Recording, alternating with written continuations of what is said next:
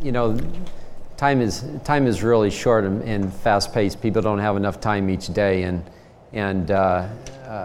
when you're focused on business, time becomes really critical. And so we're searching continually for resources that can be easily implemented in the business. And we talk about Do the Right Thing that came out in DVD, the Truth Project, and so forth.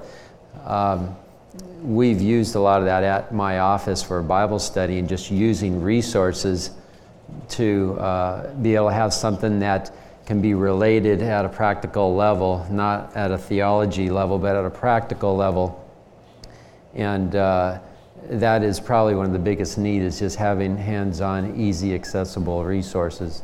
Okay, so biblical truth with shoe leather on it that's readily accessible to. Right, and we actually started out, I'm in the commercial real estate business, and our business shut off, and so I was looking to exit and to show you, exit the business and move to the next phase of life, and to show you God's humor. A guy approached me and said, "Can we start a Bible study?" And I thought, well, I guess it's not time to exit. And I believe we started with Saddleback, had a couple of DVDs that were, 6 sessions and things, and rolled in the Truth Project, and we did Do the Right Thing. And so having that practical, because of the different levels, is very, very critical. Okay, Bob? I would say for me, the biggest need I have for integrating my faith into the workplace is, I'll say, moral support, or a support network, a group of other Christians that are walking the same road that we can compare notes with and just bounce the ideas off. Because a lot of times as a CEO, you feel like the Lone Ranger out there, and you're the only one doing it.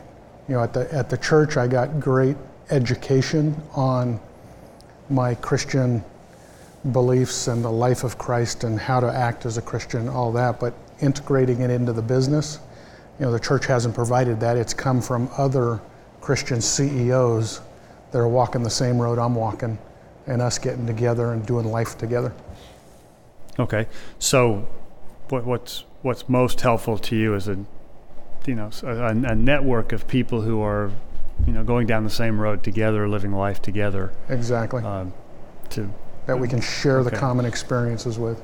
Okay, Connie, so you reflect back on when you were an executive. Yeah, I'll answer it 2 ways. For the last 4 years, I've been involved in Marketplace Ministries, working with the Master's Program and the Barnabas Group, and I've seen it from the inside, and it's a very confusing bowl of spaghetti. There's just I heard a reference, I think yesterday, that there's 1,000 work, faith, life ministries out there. But I think the important role that Biola and the people in this room can play, which we're talking about, is creating and coming up with the core principles that will define the theology of what work is. That can be the deep pillars that the foundation's built on for these work-life ministries, because now it's founders and individuals and entrepreneurs that have ideas, and they go out and get started and they create missions, but they're not interconnected. And when I think back to my role with our business, it would really be helpful to have the credibility of a Biola, of a Talbot, saying, this is what we've researched, this is the best thinking we have from the theologians of the core principles, and condense it down into things that could easily be understood by me as a leader, and then communicated to those that work with us and for us and in these other organizations, to have that clarity and that credibility of not just Talbot, which is the theology of work, but I'd add in Rosemead, which can give us the psychology of work, and then Crowell, which is the application and the practical implementation of work. By connecting those three, there could be some real value there, and I think a leadership role for the school in terms of this whole movement as it goes forward.